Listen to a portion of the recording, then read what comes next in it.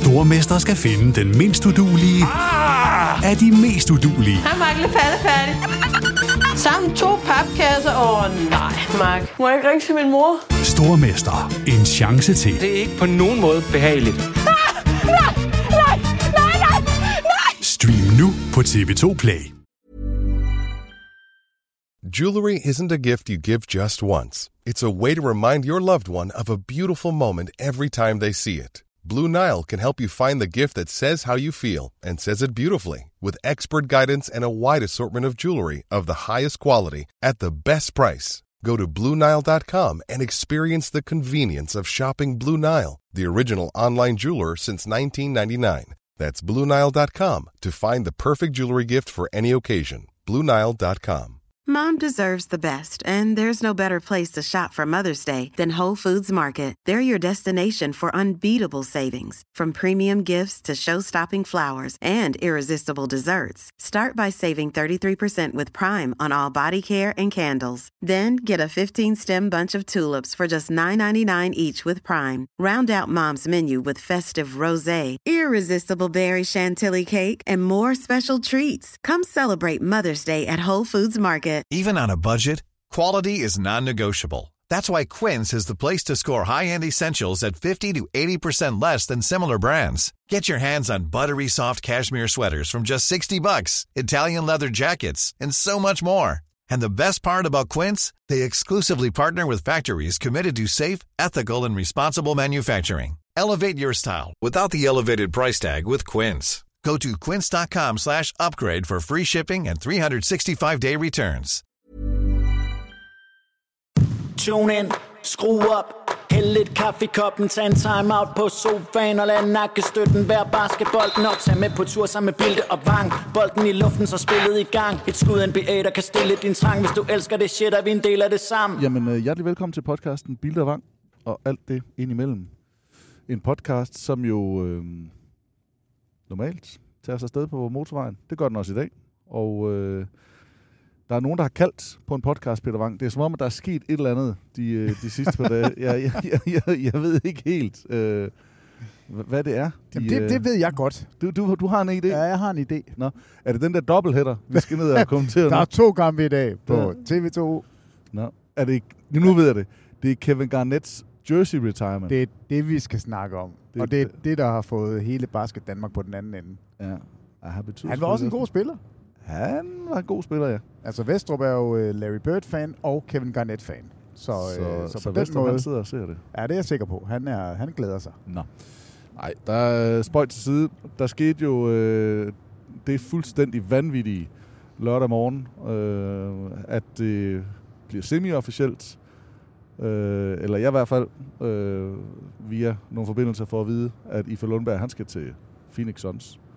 Og, prøv lige at sige det igen. Ife Lundberg, han skal til Phoenix Suns. Det er så sindssygt. Og det, der så sker efterfølgende, det er jo, at jamen, der er jo fuldstændig gang i alt, hvad der kan være gang i af sociale medier i stort set 24 timer i træk, og stadigvæk i øvrigt. Og så klokken 21.50 stykker eller sådan noget lørdag aften, der bliver det så bekræftet fra Phoenix Suns. Man skal jo huske på, at de er jo så 8-9 timer tilbage i Phoenix i forhold til Danmark. Og derfor var der jo altså lige lidt inden de kom ud af hullerne. Men der bliver den så også bekræftet, og jeg har også lagt et billede op inde på vores Instagram, Bilde og Vang, af rosteren fra Phoenix, hvor han allerede er på. Og han har ikke noget nummer. Men han har ikke noget trøjenummer. Nej, men det skal vi snakke om i dag, fordi jeg har et par idéer. Vi har et par ting. Ja. Så det er selvfølgelig Ife Lundberg, vi skal tale om i podcasten her i dag. Ene og alene ham, hvis vi kan holde os til det kan vi sikkert ikke. Nej. Men det er i hvert fald ham, der er udgangspunktet. Det er ham, der er samtaleemnet. Og så må vi jo se, hvor langt vi kan trække den med det. Så med det sagt, så tror jeg bare, at vi skal byde jer rigtig hjertelig velkommen til podcasten Bilde og Vang og alt det indimellem. I dag med fokus på Danmarks første NBA-spiller, Gabriel Ife Lundberg. Kan du svare igen? MVP'en tryller. Ja, han gør det. Ja. Det regner.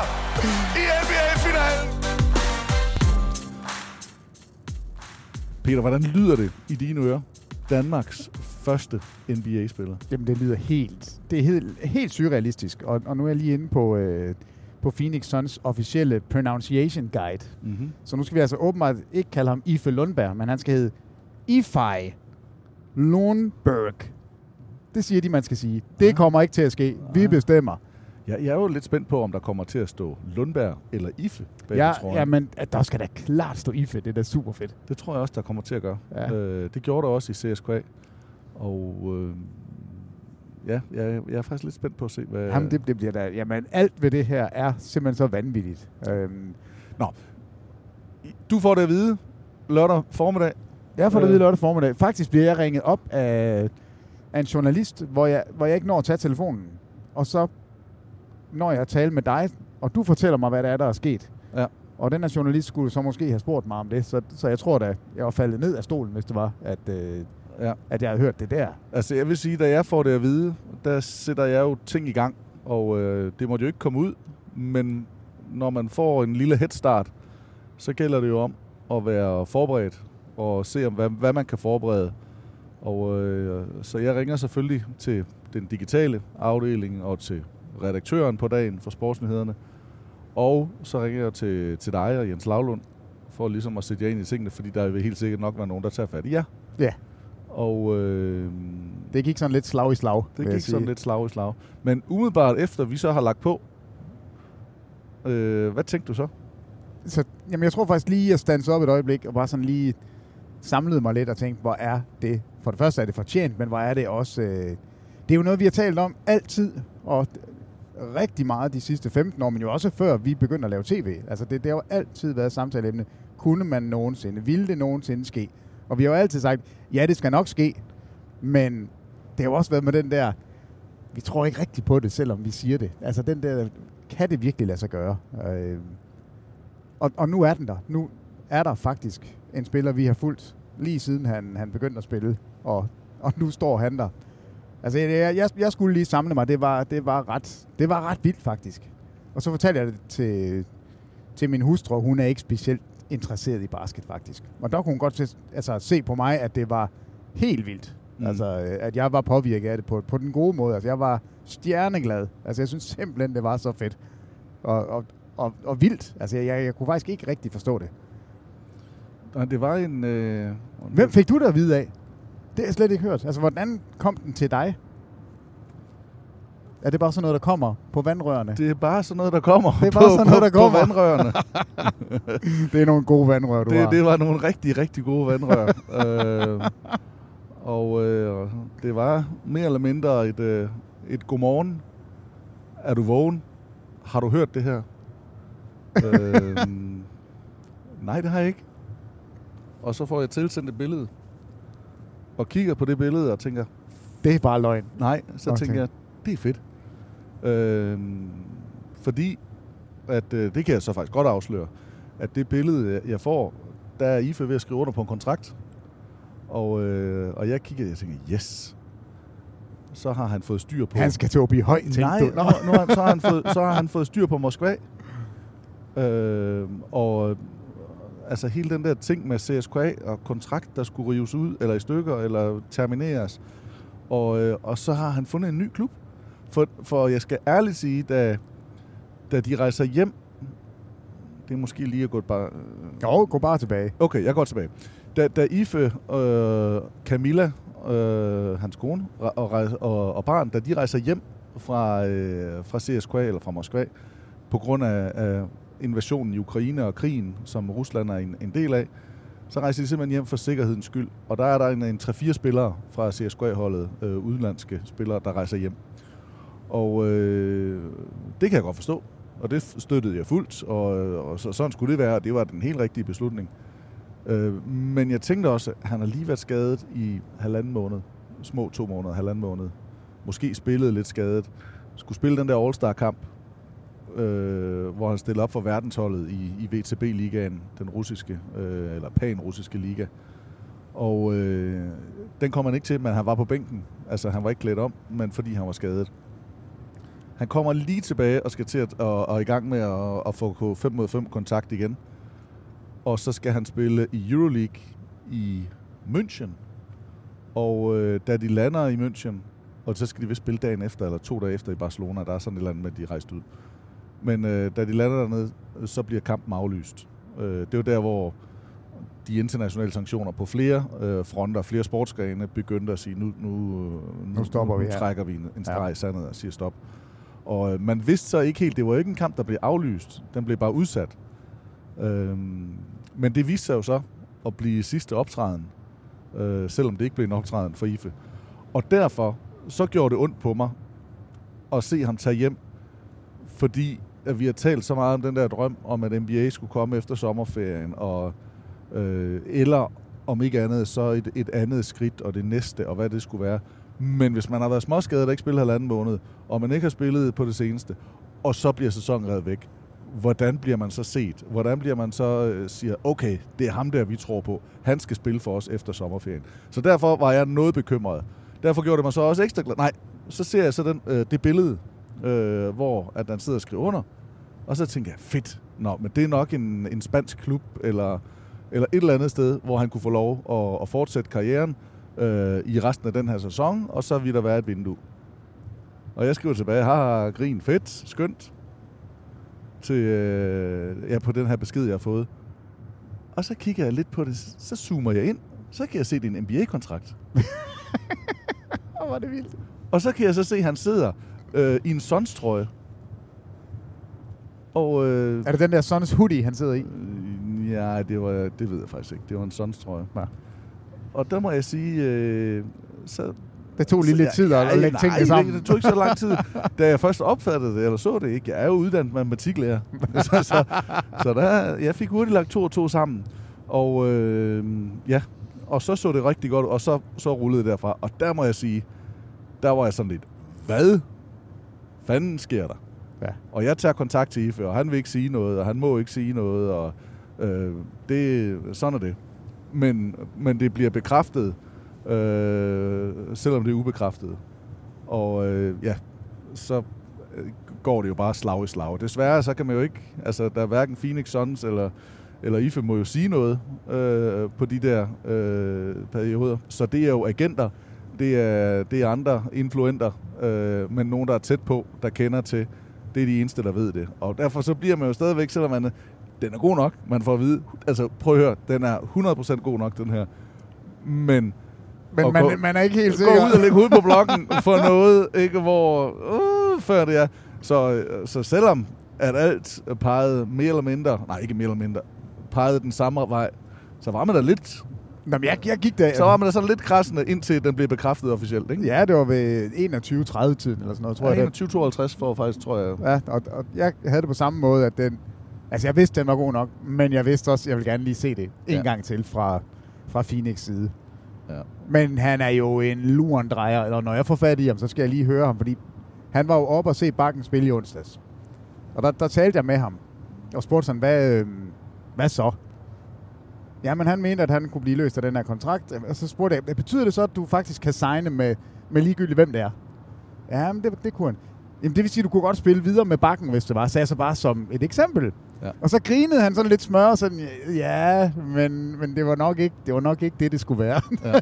Og det, der var jeg så ikke matematiklærer. Det lagde jeg overhovedet ikke sammen med noget som helst. Heller ikke, da Camilla siger, at det der hashtag med IFE til Nets, at der var lige lidt med det. Og jeg var sådan, ja, det er da skide godt, ikke? Godt fundet på mig. Bejleblank. Fuldstændig. Så jeg skal simpelthen de har jo nok vidst et eller andet allerede onsdag. Det har de.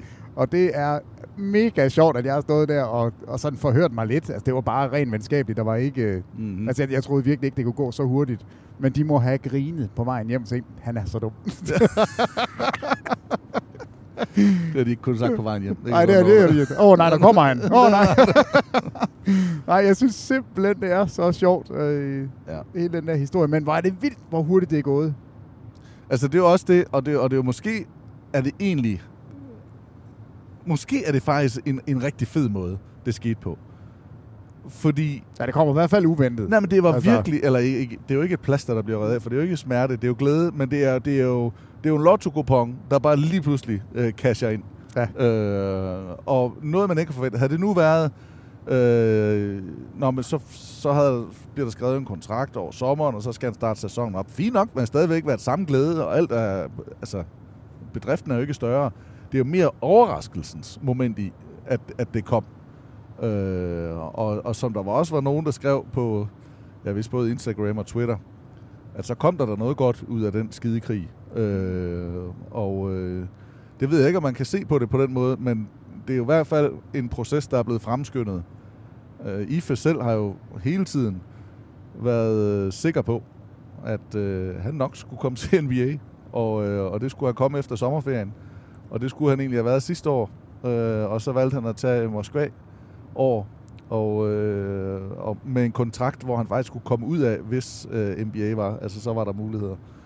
Så jeg må sige, jeg var godt nok, jeg blev blæst fuldstændig bagover, og gik i sådan en form for lykkerus.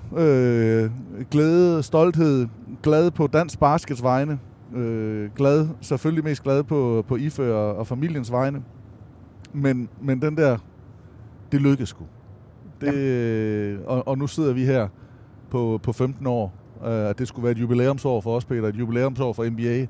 At nu får vi simpelthen også den første dansker indenfor i NBA. Jo, men jeg er simpelthen så imponeret over hans egen vilje og hans egen tro på, at det nok skulle lykkes, fordi hånden på hjertet, havde du spurgt mig for 4 år siden, om det skulle være en guard, om Ife Lundberg skulle blive den første NBA-spiller, så havde jeg sagt, nej, jeg tror simpelthen ikke, han er stor nok, jeg tror ikke, han er atletisk nok. Mm.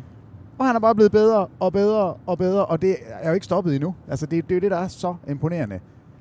Jeg tror, jeg ville have sagt, at han er atletisk nok. Jeg havde nok frygtet mere, om han var hurtig nok. Jamen, det går, at jeg blander de to ting sammen. For jeg synes virkelig, at han kan komme op. Han spiller over ringen. Det kan han jo også. Han spiller over ringen, og hans hopskud er godt og sådan noget. Ja, men der er bare nogle af de der guards, der er så tossehurtige. Jo. Og hvis ikke man er kæmpestor, så skal man kunne et eller andet. Og der var jeg bare sådan lidt nervøs for, om han... Ja. Altså, var han 1,92. Ekstremt lange arme. Det er så rigtig godt. Men da vi talte med ham sidste år, inden han skulle til CSKA, hvor han siger, jamen altså, nu gør jeg det her, og så er det NBA bagefter. Der fik jeg sådan en fornemmelse af, det er da rigtigt. Altså ved du hvad, du har ikke sagt noget på noget tidspunkt, som ikke har holdt vand. Nej. Og det skal man jo respektere, og nu er han altså der, hvor han sagde, han ville være hele tiden. Det er så imponerende. Hvis man så siger noget, der ikke holder vand, så skal man ikke respektere det.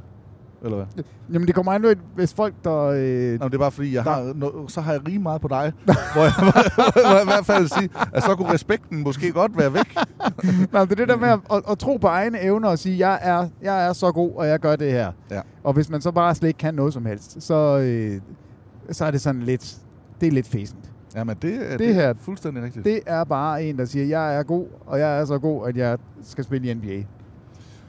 Og så kommer han ind. Hvis vi spoler tiden tilbage, så er han jo opvokset i hvert fald basketmæssigt i Falcon.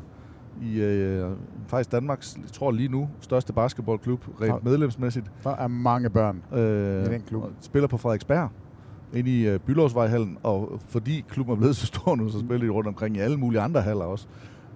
Men det er derinde, at han er vokset op. Så begynder han at spille for Copenhagen Wolfpack.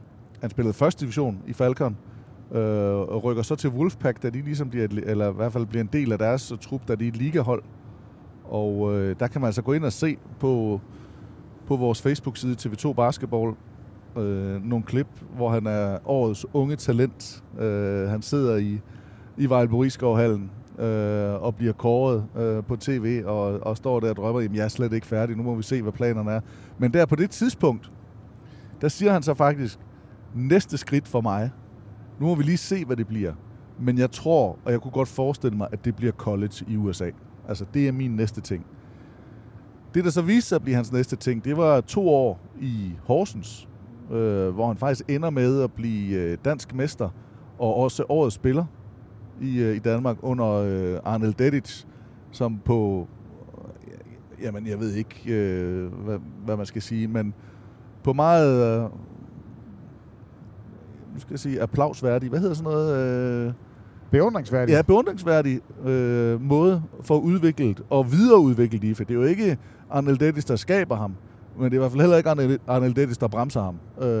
Han har virkelig arbejdet og knoklet med ham Ife flyttede fra København, flyttede fra det hele, kom til Østjylland, og tog bare sit spil til nye højder. Og derfra, så var det jo igen, skal det være college, hvad skal det være? Men han er jo faktisk ved at være lidt oppe i årene. Han er 27 i dag, og han havde 2 år i Spanien, 1 år i Rusland, så han har været en 22-23 år i Horsens. Hvilket jo gør, at man er allerede ved at være lidt oppe i årene, hvis man skal på college.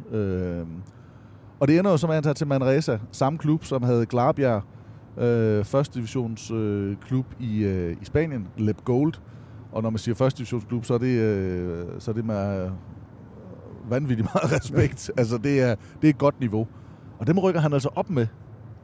Rykker op i den bedste række, og får træneren er begejstret. Og jeg mener faktisk nok, at han spiller han ikke 1 år i den bedste række for Manresa også.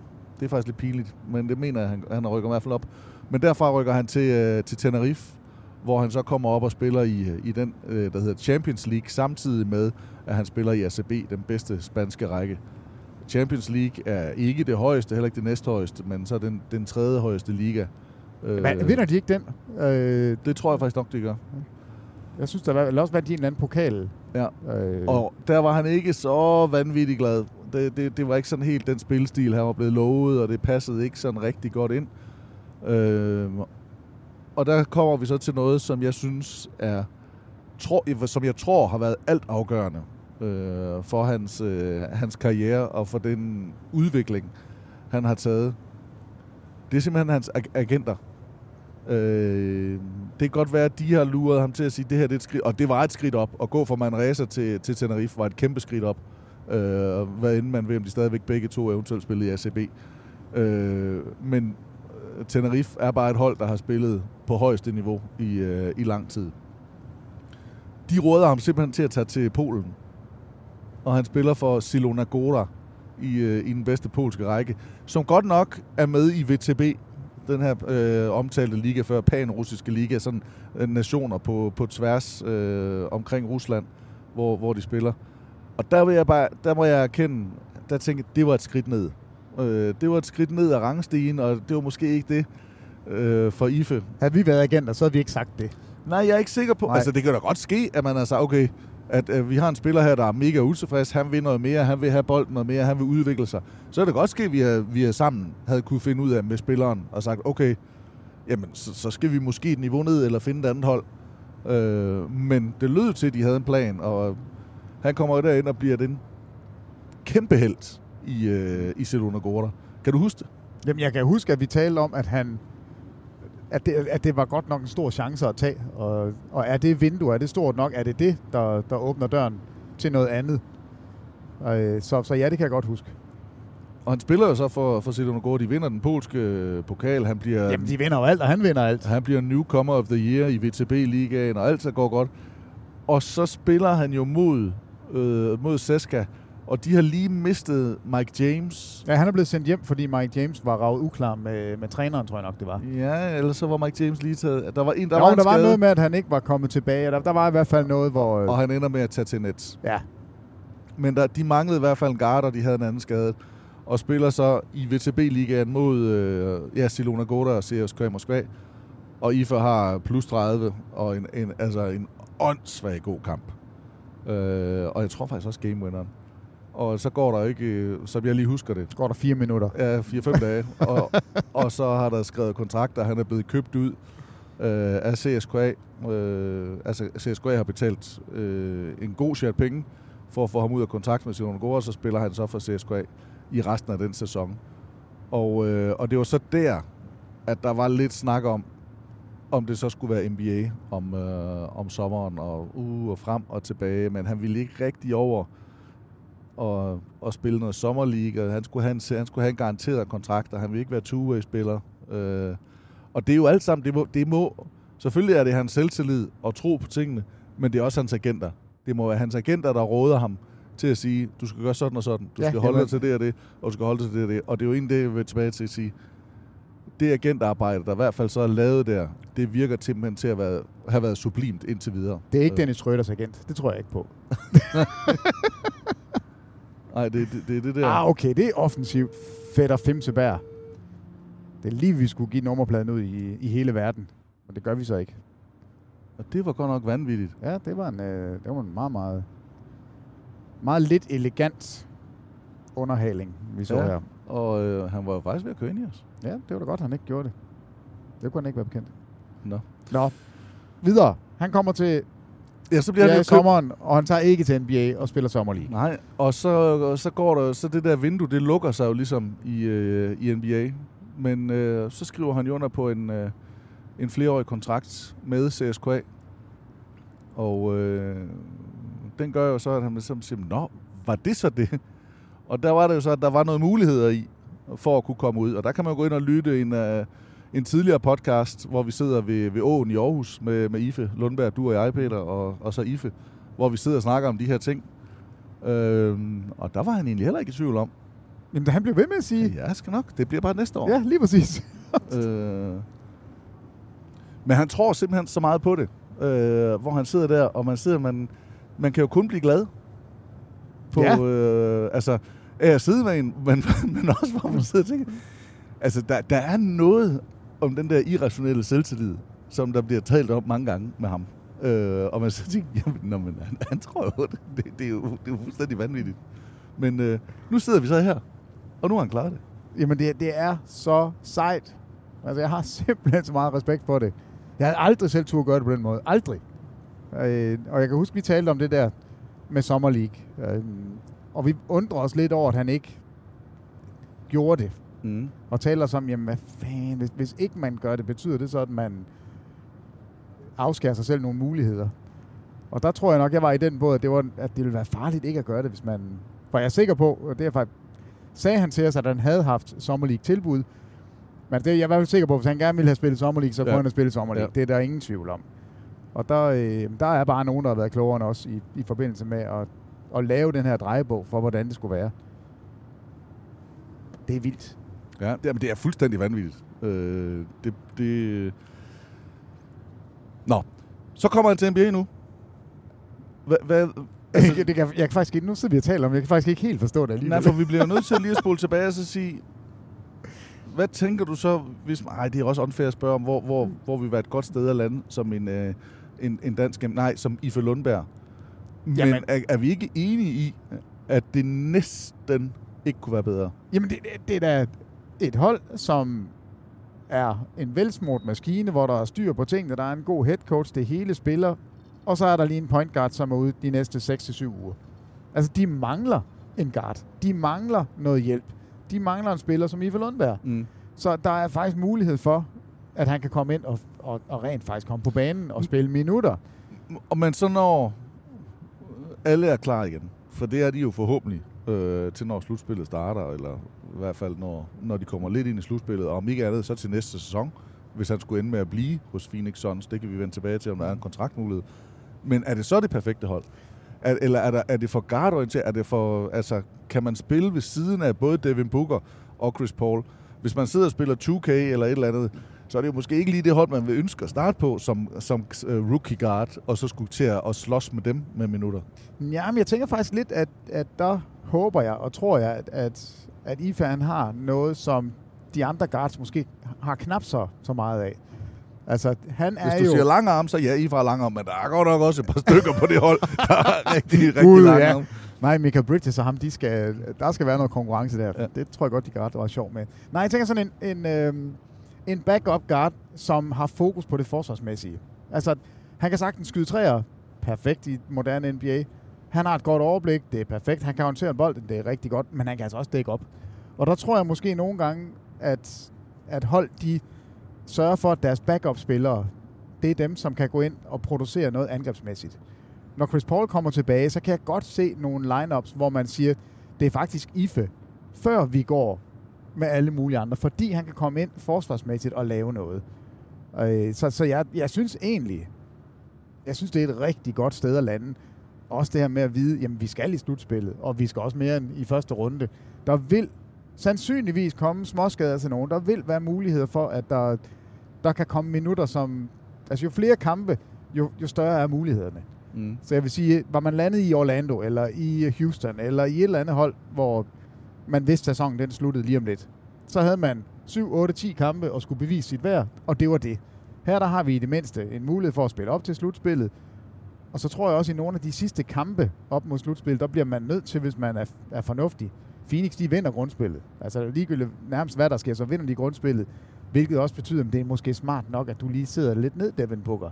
Michael Bridges, det er godt, at du kun skal spille 12 minutter. Du skal ikke spille 40, det er vi ikke brug for. I skal være klar. Hov, Ife Lundberg, vil du ikke lige gå ind og vise os, hvad du kan? Det tror jeg kan være en kæmpe chance.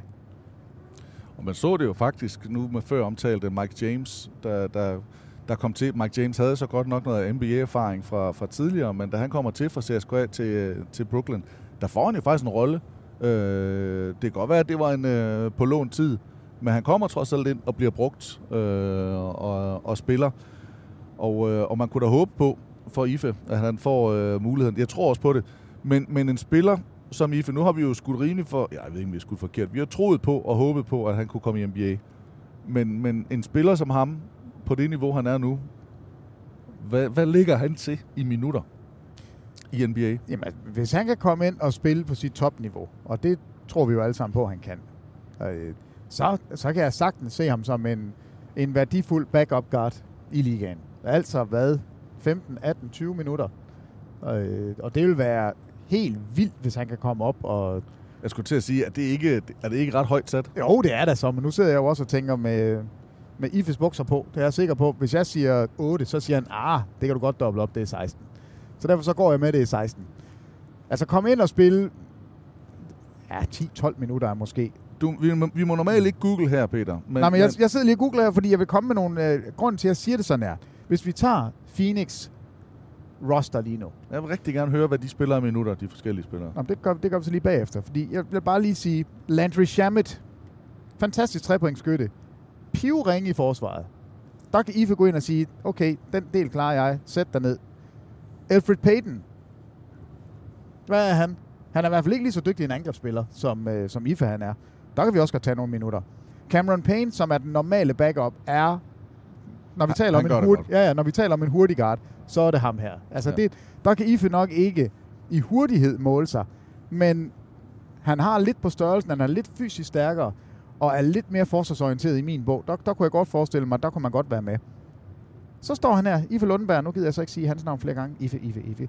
Så er der Aaron Holiday, som de lige har fået til. Han er lidt den samme type, den der stærke guard, der kan dække op, men han er altså kun 6 fod. Der er Ife altså lige lidt større, så han har noget på størrelsen der. Og så er vi i bund. Altså, det er de guards, han skal ind og tage minutter fra, og der kan jeg godt se scenarier, hvor jeg synes, det vil være helt på sin plads at sige, jamen Ife, du spiller faktisk foran Cameron Payne her, fordi vi skal bruge det. Du kommer ind før Aaron Holiday, fordi det er det, vi skal bruge her. Han er en super alsidig spiller, Ife. Så ja, der er en mulighed her, Thomas. Prøv lige at finde minutterne. Statistik, hvor mange af de der minutter, eller guards minutter, de spiller. Altså, jeg er lidt... Du er lidt mere lunken. Jeg er lidt mere på Aaron Holiday, synes jeg, Ife er foran. Jeg synes, jeg er med på Landry Shamet, kan han godt være uden. Især hvis han begynder at ramme sit skud. Bare lige husk, træerne den er lige lidt længere ude. Ikke at det er det problem, men man skal lige vende sig til det. Og Shamet er jo faktisk en god trepointsskytte. Han har godt nok været lidt nedadgående i forhold til, hvor hyped han var i Clippers og Philadelphia. Men jeg vil sige, campaign, ham har jeg svært ved at se Ife lige nu overtage pladsen fra. Det kunne jeg godt se på sigt, men lige nu, der mener jeg, at Cameron Payne, han har etableret sig. Jamen det er han da også. Han har da også startet de her 6 kampe. Han er der. Men det er de andre drenge, han skal slå af. Skal du høre de der minutter? Ja, tak. Godt. Cameron Payne, som vi begge to roser til skyerne med rette. 21,9 minutter. Ja. Det er altså 22 minutter. Landry Shamet, 21. Og det var overraskende. Så meget tror jeg ikke. Dem hapser vi lige lidt af. Aaron Holiday, 17 minutter. Haps, dem snor vi også af. Elfrid Payton, alle dine 11 minutter, dem snupper vi. Ved du hvad, jeg har lige fundet 30 minutter til Ife. 11 minutter til. 11 minutter til Payton. Ja. Så kunne han godt komme til at ligge på...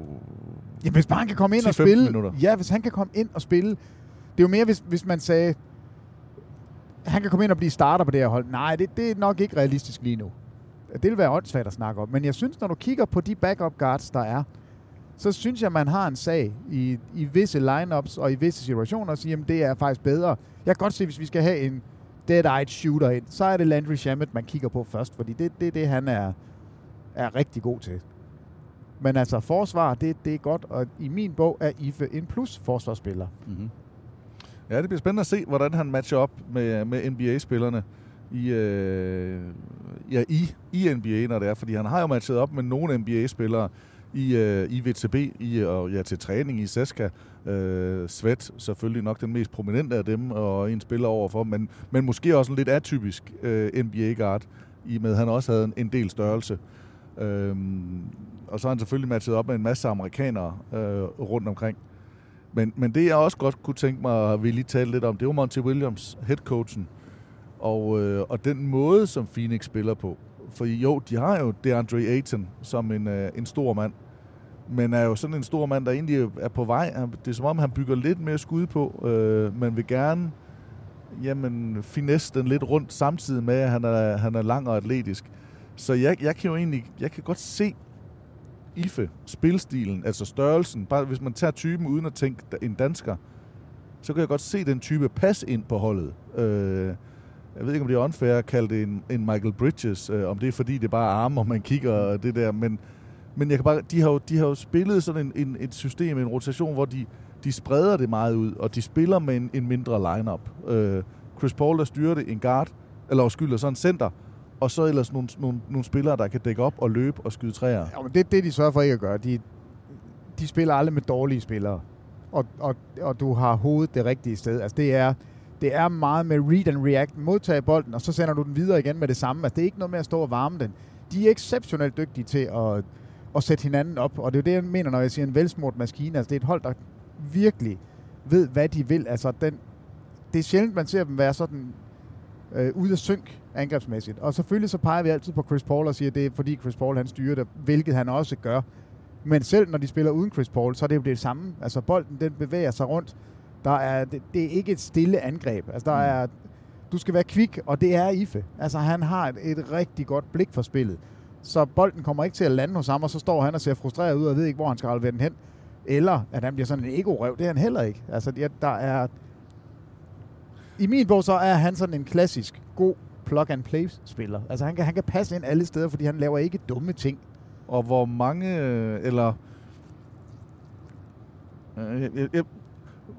hvordan ser hans chancer ud, når Chris Paul og Devin Booker er på banen? Kommer han udelukkende til at skal spille point guard, shooting guard, og det vil sige, når stjernerne er ind, så er han ude? Eller kan han godt spille som tredje mand? Og det her, det er jo udelukkende selvfølgelig i din optik, hvordan du ligesom ser spillet og ser Ife. Jamen, jeg kan godt se ham gå ind, og så bliver de altså noget små, hvis du både spiller med Chris Paul, Devin Booker og Ife Lundberg som de tre små. Altså, så skal han ind og tage Michael Bridges plads, og han er altså noget længere og noget større på den måde. Men jeg kunne godt se, at man skalerer ned. Altså, det er jo også blevet moderne at spille med. Altså, når LeBron James er center lige pludselig, så kan vi jo godt se, hvor ligaen bevæger sig henad. Så jeg kunne godt se dem spille sammen. Man ved jo også godt, at de forsøger jo også, og det bliver jo selvfølgelig nok lidt anderledes. Det kan godt blive et lidt forkert billede, man måske danner sig af det, hvis man kommer til at se Phoenix Suns i slutspillet. Fordi i slutspillet, der snapper det lidt til. Altså lineups, minutterne stiger på profilerne, og man strammer sådan lidt rotationen til. Så at komme ind som ny er jo ikke en nem opgave, medmindre han brænder banen af fra start. Jamen selvfølgelig er det ikke nemt, og jeg tror da ikke, vi skal sætte næsen op efter at se Ife spille 15 minutter i alle kampe igennem hele slutspillet. Altså det er jo nok ikke realistisk. Men jeg synes bare, at der er god ræson i at sige, at der er nogle muligheder. Altså der sker altid noget uforudset. Også for de store hold, også i slutspillet. Og der er nogle gange, så er der nogle muligheder. Og det første, der skal være i orden, det er jo, at man er der. Ja. Altså, at man er tilgængelig. Og det er han så nu.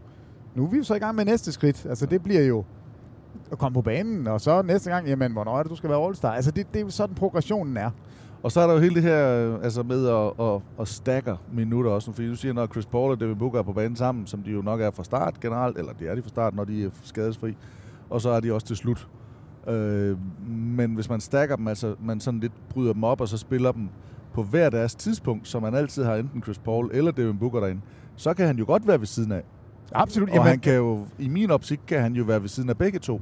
Ja, men det kan han også, men de har også spillet med de der mindre liners, hvor man har spillet med en af de andre guards sammen med Chris Paul. Altså det gør de også nogle gange, og der vil... Altså jeg tænker egentlig, at han vil... Jeg håber, og jeg tror på, at Ife Lundberg vil gå ind og være en del af den her guard-rotation. Jeg tror ikke, han er kommet til, fordi man bare vil sige, men nu har vi en roster-spot, den bruger vi på Ife Lundberg, fordi han er sød. Altså sådan fungerer det ikke. Altså, og det... Nu så jeg lige, at de der millioner af tweets, der har været omkring det fra Wojciechowski. The Phoenix Suns have signed guard Ife Lund, og han står bare Gabriel Lundberg on a two-way, bla bla bla bla bla bla bla. Lund er 37. The Dane is considered the best international free agent available in the market. Altså det er ikke bare en basketspiller, det er i Wojciechowskis bog den bedste internationale spiller, som ikke er i NBA lige nu. Det er jo ikke sikkert. Tilgængelige. Jo, men selvfølgelig kan du ikke tage spillere, som... Ja, du kan ikke bare tage spillere, som er under kontrakt alle mulige andre steder. Altså, det er spillere, der er tilgængelige. Ja. Og der kan man så sige, der er vinduet jo også forholdsvis lille. Trods alt. Der er jo ikke mange på det her tidspunkt. Det er jo her mange gange, man har hentet lidt i Kina, eller man har fundet nogle spillere rundt omkring. Men der er jo ingen tvivl om, at man har haft øje på Ife. Man har noteret ham. Han har været i søgelyset. Ja, og sidste år, inden sommeren, der var der alle de her lister med best free agents. Mm-hmm. Og der var der 23 amerikanske spillere, og nummer 24 på listen, Ife Lundberg. Ja. Altså, det er ikke... Altså, du får ikke en NBA-kontrakt, med mindre der er nogen, der mener, du er god nok. Og det, jeg synes er helt exceptionelt, det er, at han simpelthen har hoppet hen over alle de der G-League-spillere. Altså, der er jo så mange spillere i G-League, som kæmper gennem en hel sæson for at få den her mulighed. Og der er Ife Lundberg så sprunget over dem. Og hvad siger det her så? Er det igen de her gyldne agenter, der har været rigtig, rigtig, rigtig gode, og de har en forbindelse og siger, giv nu ham her en chance? Eller hvorfor vælger man at tage Ife Lundberg frem for en G-League-spiller, hvis det nu er, at man bare skal bruge en spiller for at fylde et hul? Det, jeg tror, jeg spørger om, det er det her en bedre indikation på, at han kan blive der? At han vil blive der, at de gør det simpelthen for at få ham testet og set an, og det her, det er det faktisk en, hvor vi gerne vil vise, det, der skal være noget potentiale, eller der er nogle muligheder i det, frem for at sige, vi skal bare lige have en til låns et øjeblik. Nej, altså, det håber jeg jo, det er. Og mit lykkescenarie, altså det føles så mærkeligt at sidde og tale om ham på den her måde. Altså, Ife, det er ren kærlighed. Det er fordi, vi er interesseret i dig. Altså, jeg tror, at de har selvfølgelig lavet alt deres baggrundstjek, og hver eneste gang har de hørt, det her er en spiller, I kan regne med. Han er til stede mentalt, han er til stede fysisk. Hans hoved er rigtig godt. Han er ikke frustreret i kampsituationer, hvor der er 1 minut tilbage, og hvor man er foran med en enkelt. Der bliver han ikke bange. Alle de her indikationer viser, at det er en spiller, man godt kunne forvente at blive i ligaen. Hvad fanden var det? Der røg et eller andet ud af det der udstilling, tror jeg. Det så mærkeligt ud. Ja. Nå, det er jo oplevelserne på ja, E45. Det må jeg nok sige. Eller fra nu E20. Ja, hold da op. Nå, altså jeg tror da, eller jeg er sikker på, at der har siddet rigtig mange og talt om det her og kigget. Altså de har jo alle deres lister, og hvem skal vi gå med her, og hvis det her sker, hvad gør vi så? Altså det er ikke for at gøre nogen en tjeneste, at man laver en kontrakt her. Det er meget den der tanke om, hvorfor ikke tage en G-Leaguer ind? Der er ikke nogen G-Leaguer, man har vurderet kan bidrage med det, som og er det så fordi, at de virkelig vurderer, det kan han? Eller er det agenten, der siger, i stedet for at tage en G-League ind, så prøv nu ham her af, jeg stole på mig, fordi at han måske egentlig ikke... Det kan jo godt være, at han ikke skal spille så mange minutter, og det kan også være, at han skal have en længere kontrakt. Nå, man er da sikker på, at agenterne presser på, og siger netop, som du siger, at det her, jeg tror på ham, giv ham en chance. Men det er jo ikke en 17-årig spiller, som ikke har vist noget nogen steder. Altså, CSKA Moskva er et af de største hold overhovedet uden for NBA. Så selvfølgelig... Så selvfølgelig har de haft alle øjne på alle spillere der, og set, hvordan gør de sig i de her kampe. Og det er ikke statistikkerne, fordi der er ikke nogen statistikker for Euroleague, der stikker af, fordi det er ikke sammenlignet med NBA, fordi minutterne er kortere, og man spiller... Altså 40 minutter spiller de i stedet for 48. De spiller ikke... Et minut, det er 60 sekunder. Både på den ene side og den anden side af bæltet. Altså snitter du 15 point i Euroleague, så kan man godt være bange for, hvis man kun har NBA-briller på, det er jo egentlig ikke en god scorer, og det er meget misvisende. Så de har spurgt alle dem, der kender Ive Lundberg. De kan godt nok ikke ringe til mig, men det skulle de have gjort. Og fået den samme besked. Det her er en mega god spiller, og så tror jeg virkelig, der er rigtig meget at sige om, at han har hovedet det rigtige sted. Mm-hmm. Altså, fordi du gider ikke chance den med en eller anden ung spiller og tage ham ind, som måske kan lave noget ballade i omklædningsrummet, eller en eller anden, der lige pludselig, hey, nu kommer jeg, nu skal jeg redde jer alle sammen. Det ved de udmærket godt. Det er ikke den attitude, Lundberg kommer ind med. Ife, han kommer ind med helt sikkert en forestilling om, at han hører til, men også en ydmyg indstilling til tingene. Det er jeg sikker på. Nu smider jeg lige et benspænd. Han skal skrive kontrakt igen. Og det bliver ikke med Phoenix Suns efter ferien. Hvor skal han så spille? Nej, men, og det er mere den der snak om, hvor passer han ind. Og det er ikke fordi, jeg håber, han skal skifte. Jeg håber inderligt, at han bliver der. Han bliver ved Phoenix, og det er hvad der er smukt i, eller fint. Men hvor vil han så passe godt ind? Jamen, så kan det jo være, det hele løser sig. At Ife til Nets, den stadigvæk er gyldig. Fordi de har da så mange guards, der alle sammen er 100 år gamle, og de har en guard, der kun spiller hver anden gang. Og kunne det ikke være så, at man lugede lidt ud i dem? Og så fik Ife til Brooklyn. Jeg ved det ikke. Altså, jeg du tror, bliver ved med Ife til Nets? Jamen, det er da bare, fordi jeg synes, det er sjovt, hvis jeg kunne få ret. Hvem mangler guards? Altså, der er jo mange guards i NBA. Hvilket hold står lige nu og mangler sådan en... Hvad kalder vi ham egentlig? Er han en shooting guard? Jamen, det ved jeg ikke. Ja. Er han point guard? Er han bare guard? Er han ikke bare basketballspiller? Det er nok bare det, vi er ikke ude i. Ja, altså jeg vil jo nok se ham mest som shooting guard, men jeg tror godt, han kan blive registreret som guard. De skal have noget fysik og noget atletisk på guardposition i Utah. Ja. Mike Conley er ved at være deroppe af. De er lidt små. Måske er det ikke et godt. Måske er det ikke lige... Warriors? Er det at tage munden for fuld? Jamen, NBA-hold er jo det NBA-hold. Nu tænker jeg ikke ind, om man skal ind og starte. Altså, jeg tænker bare, hvor vi hvor kan man være backup? Og altså, det er jo sådan noget Jordan Poole-agtigt... Så det før, de startede med både Curry, Klay Thompson og Poole i nat. Ja. Og blæste jo døren af Milwaukee. Det var ret vildt. Det er også ligegyldigt. Ja, jeg har ikke et hold, der står og skriger på Ive Lundberg. Jo, det gør Phoenix. Og det er jo lige præcis det, der nok egentlig er min pointe. Selvfølgelig kvægskaden. Jeg er ikke sikker på, at vi var kommet frem til Phoenix, havde vi ikke vidst, at han skulle derover. Det er da sikker på, at vi ikke var. Og hvis Chris Paul ikke var skadet, så tror jeg ikke, vi havde siddet og sagt, den er lige skabet for Phoenix Suns. Nej, fordi de har jo netop lige fået nalleren i Aaron Holiday. Mm-hmm. Og det ville være den position, hvor jeg vil sige, okay, det skulle have været Ife. Nu bliver det så også Ife. Men og det er der, det er mega spændende. Ja, men det er jo det er så vildt. Hvor de gerne vil hen af, og kæmpe cadeau og applaus til Ife for at have klaret den.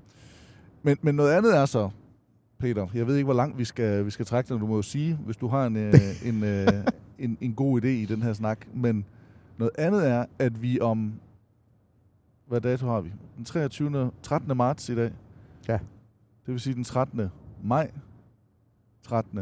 april, 13. april, 13. maj, 13. juni. Om 3 måneder. 3 måneder. Så kan vi udover at stå med en dansk NBA-spiller, så kan vi også stå med en dansk NBA-spiller, der har vundet mesterskabet.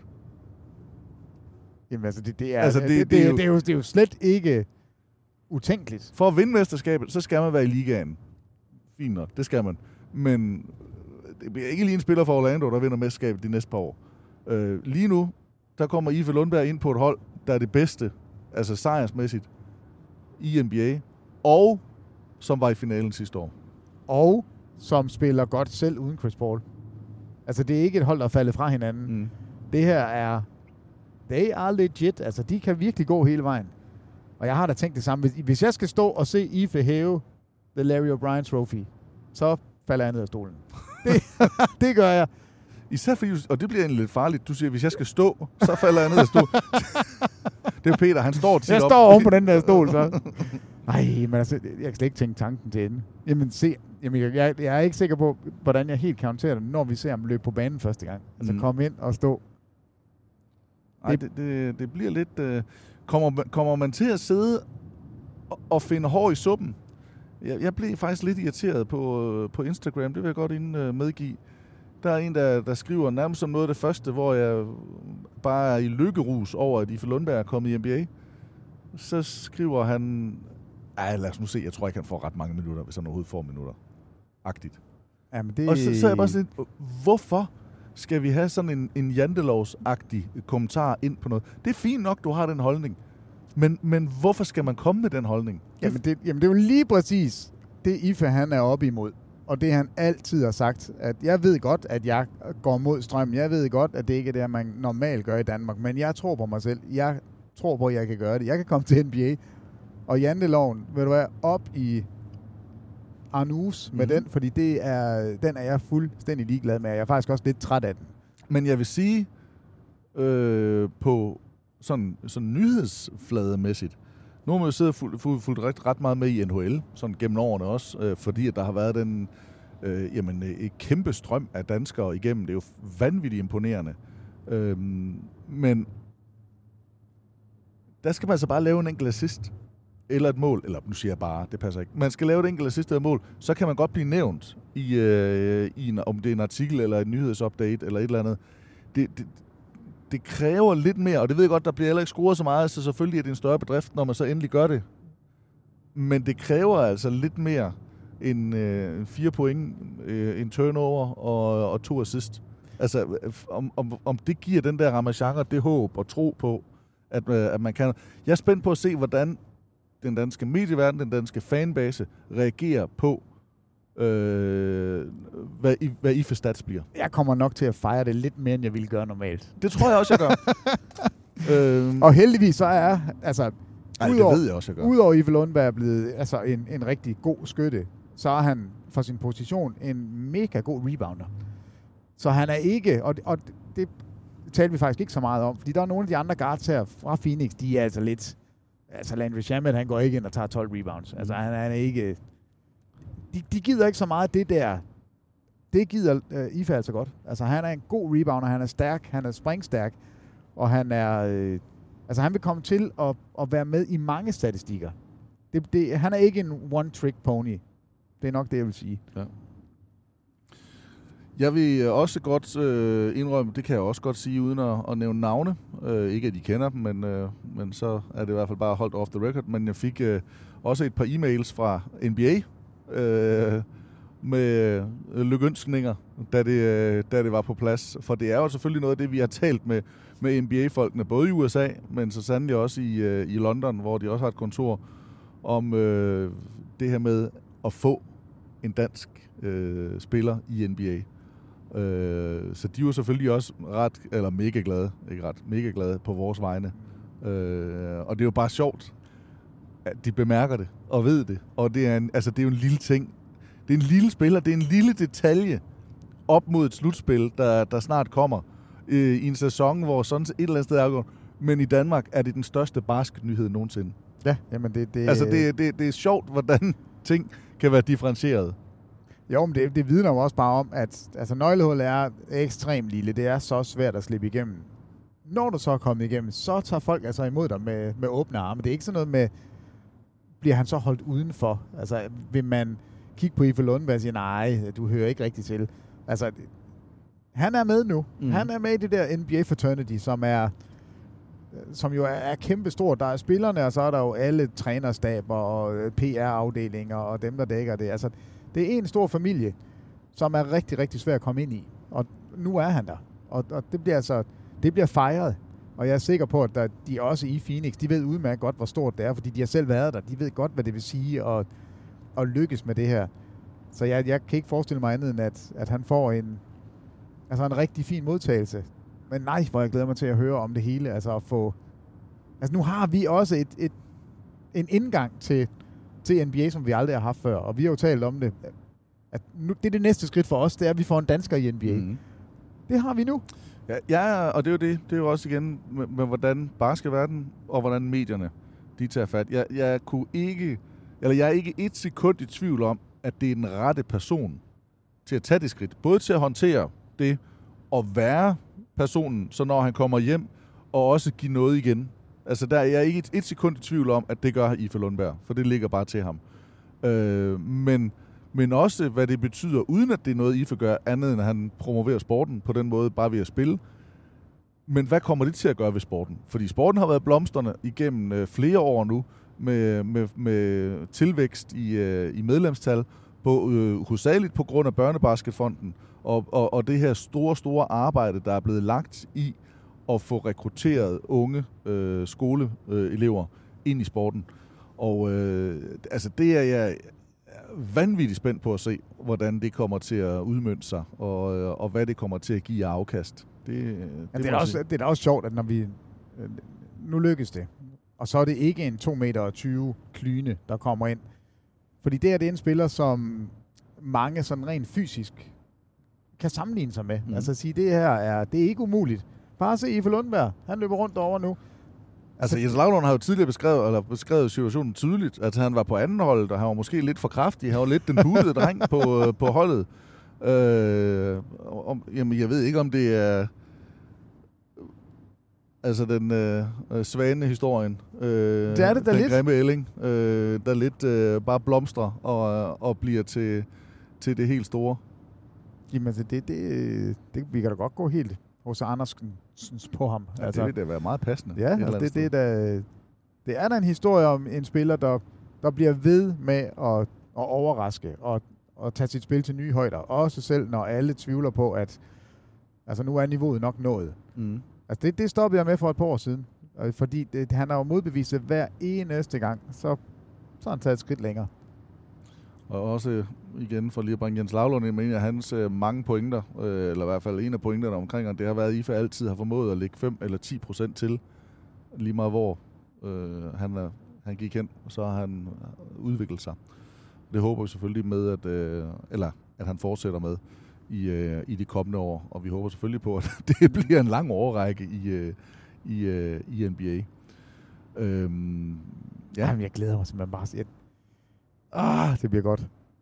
Det er vanvittigt. Der er i hvert fald et nyt, skal vi kalde dem, League Pass-hold. 100%. Lige så snart der er mulighed for, at han overhovedet kan sidde på bænken, og vi kan sidde og kigge på ham, så skal vi se det hele. Jeg tror faktisk også godt, jeg kan love nu, at det bliver det nyt TV2 Play-hold.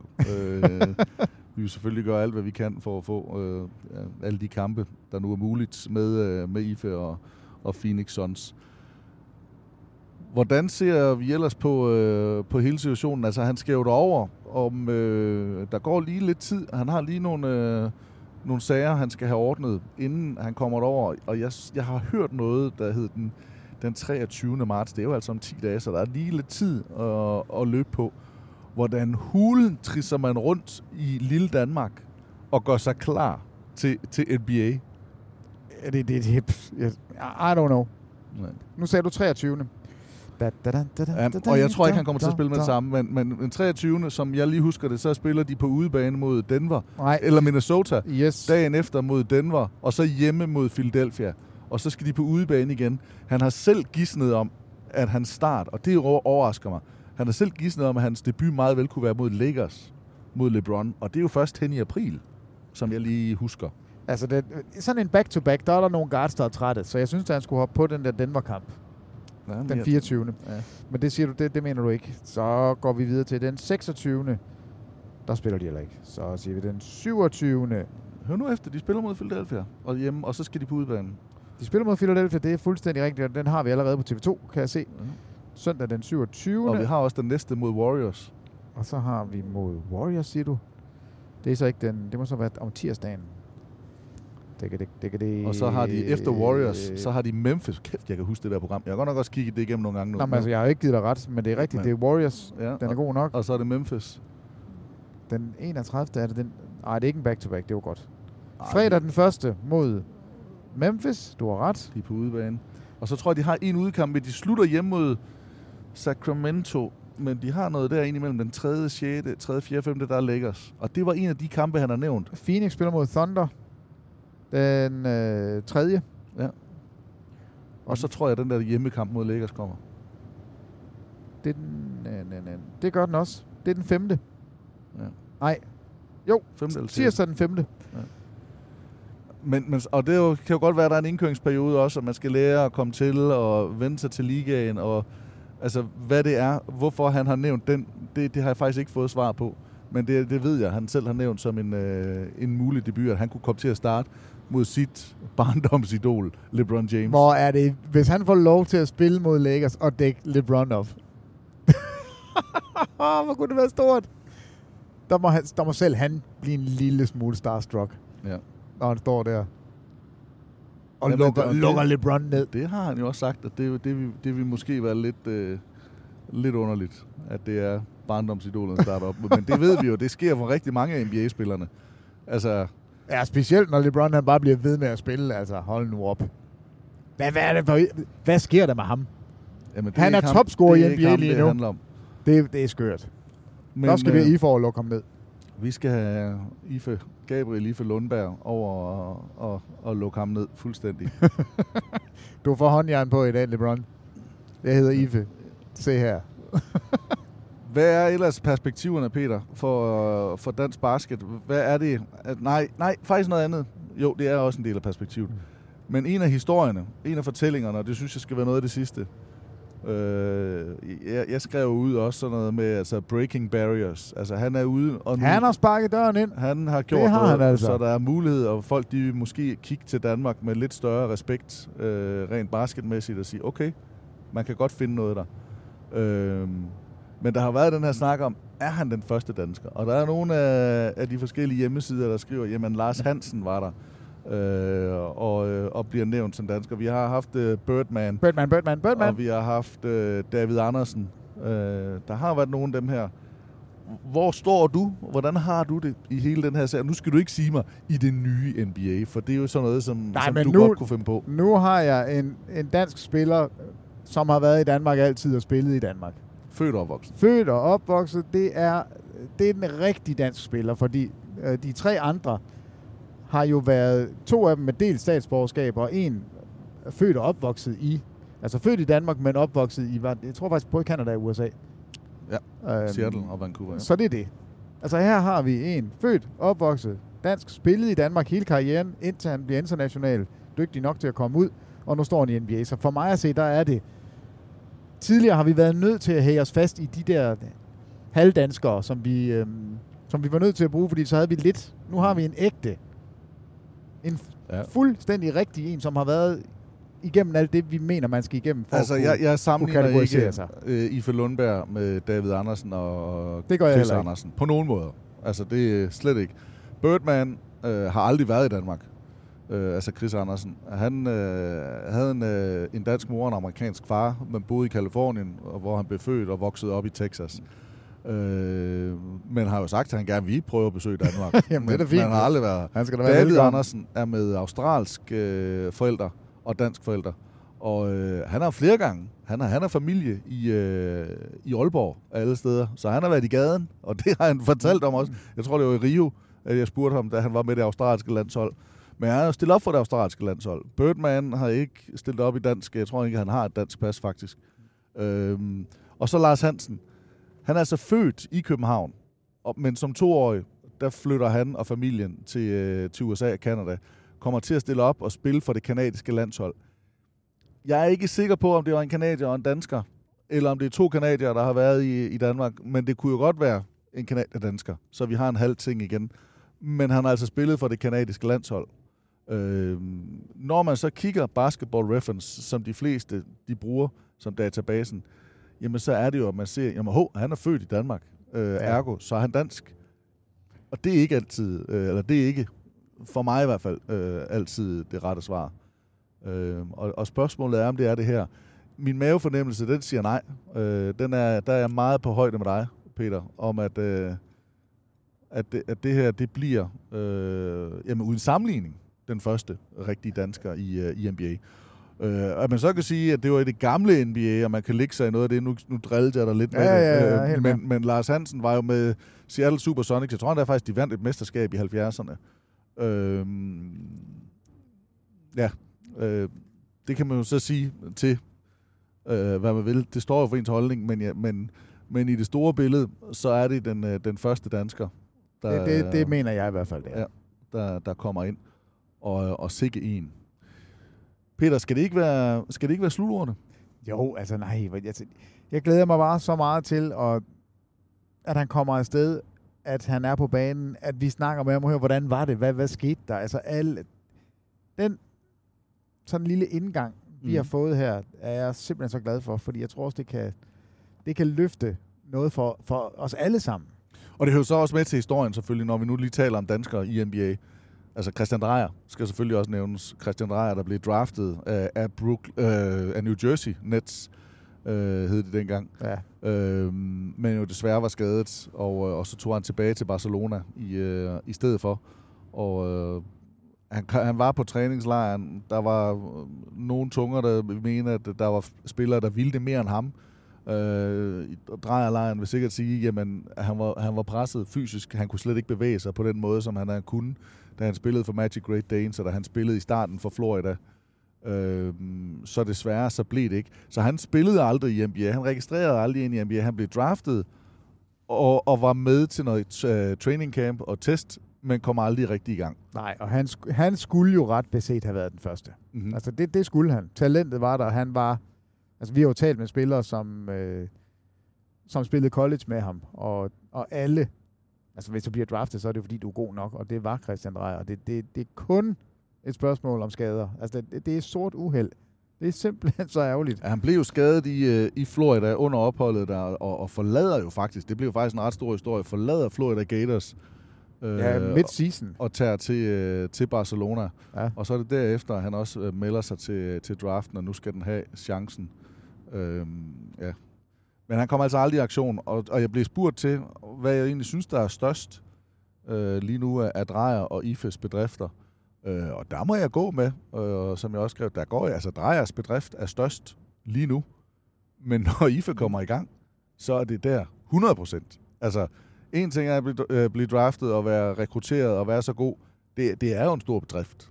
Men at komme ind i NBA og spille, så har du min fulde opbakning. Jamen, og jeg kan lige løfte slør for, det sker altså om ikke ret lang tid. Det er simpelthen så vildt. Nå, det var podcasten her, en lidt speciel omgang, og vi beklager, hvis vi har vævet. Vi håber, vi har givet et godt indblik og kigget lidt rundt om det. Ja, der vil blive gættet lidt, fordi at man er jo ikke helt sikker på, hvordan det her det kommer til at lande. Men vi kan kun sige, at vi... jeg tror næsten, vi skal have pomponerne frem. Vi bliver nok de største cheerleaders, og nok tilnærmelsesvis ulidelige. Ja, tilnærmelsesvis ulidelige, når det nu sker. Men det kommer til at ske. Nej, vi mangler noget. Vi mangler et segment. Ja. Hvad nummer skal han spille i? Hvad nummer skal han spille i? Fordi altså jeg har jo selvfølgelig fået mange personlige beskeder. Hvad nu hvis han vælger 34? Det kan han altså ikke. Nej. Altså det nummer er retired, og det vil jeg ellers synes var rigtig fint. Jeg har faktisk lagt listen op inde på vores Insta-side, hvor der både er retired nummer, hvem der er, og så kan han selvfølgelig ikke vælge nogle af de numre, der er der jo. Det kunne han godt, så skal han godt nok være god til at overtale dem, til at slippe dem. Ja, og det bliver i hvert fald ikke nemmere, når vi ser, at det er Devin Booker, der spiller med nummer 1, fordi det var jo det første nummer, vi sådan skulle gå med. Ja. Altså, jeg har et bud, og Ife, du hører det her først. Og jeg vil sige... Nej, jeg ved ikke, hvad du vil sige. Du siger 37. Hvis han tager nummer 37, så giver jeg en kasse øl. Så er du en helt. 37, Ife Lundberg, så får du en kasse øl af mig. Og en krammer. Det er sådan, at min junior, han lige har valgt nummer 37, af urensagelige årsager. Så hvis Ife Lundberg, han skulle ende med at troppe op i nummer 37 i NBA... Det kunne altså være sjovt. Ja, det kunne være vanvittigt. Jeg tænker jo nummer 7. Ja. Fordi det er jo 34, 3 plus 4, så er jeg lidt med. Okay. Så kan jeg godt lide den. Hvad med 43? Den omvendte. Ja. Den omvendte 7'er. Jamen, den tror jeg også godt, jeg kunne være med på. Jeg kan egentlig godt lide den der 37. Jeg synes, det er en sjov historie. Ja, hvis Leo har gjort det før alle andre. Det kunne være sejt. Men det er jo et spørgsmål om, hvad der er til rådighed, og hvad man gerne vil. Og der er jo en del af numrene, der er taget af forskellige spillere. Selvfølgelig Charles Barkley, Kevin Johnson, Dan Marley, nogle af de store, men også Paul Westphal tilbage. Og så er der faktisk også nogle bogstaver, der er retired på grund af trænere og announcers Og er det Cotton Fitzsimmons, der har, er det 837? Der er et eller andet 60-cifret tal. Et eller andet kuk. Hvor det er antal sejre, Cotton Fitzsimmons han har, som er blevet retired, eller en winning percentage. Her der har jeg retired numbers, så nummer 7, den tager jeg lige tilbage igen, fordi det er Kevin Johnson, den kan han ikke få.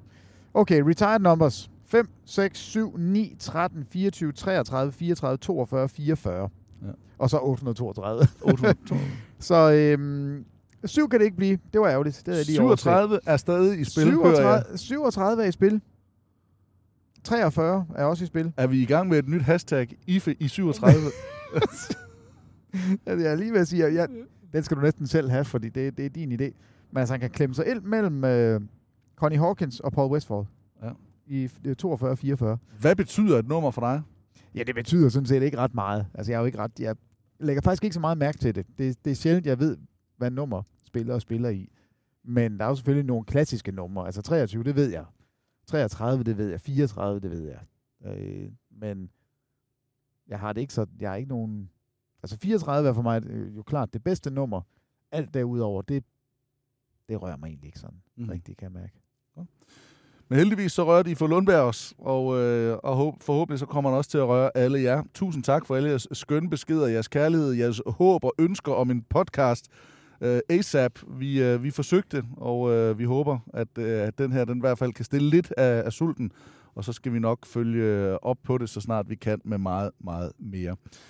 Med det, så er det undertegnet Thomas Bilde og Peter Wang. Er det? Ja, det er mig. Der siger tak for i dag. Tak fordi du lyttede med til podcasten Bilde og Wang og alt det indimellem. Og på hjertelig genhør.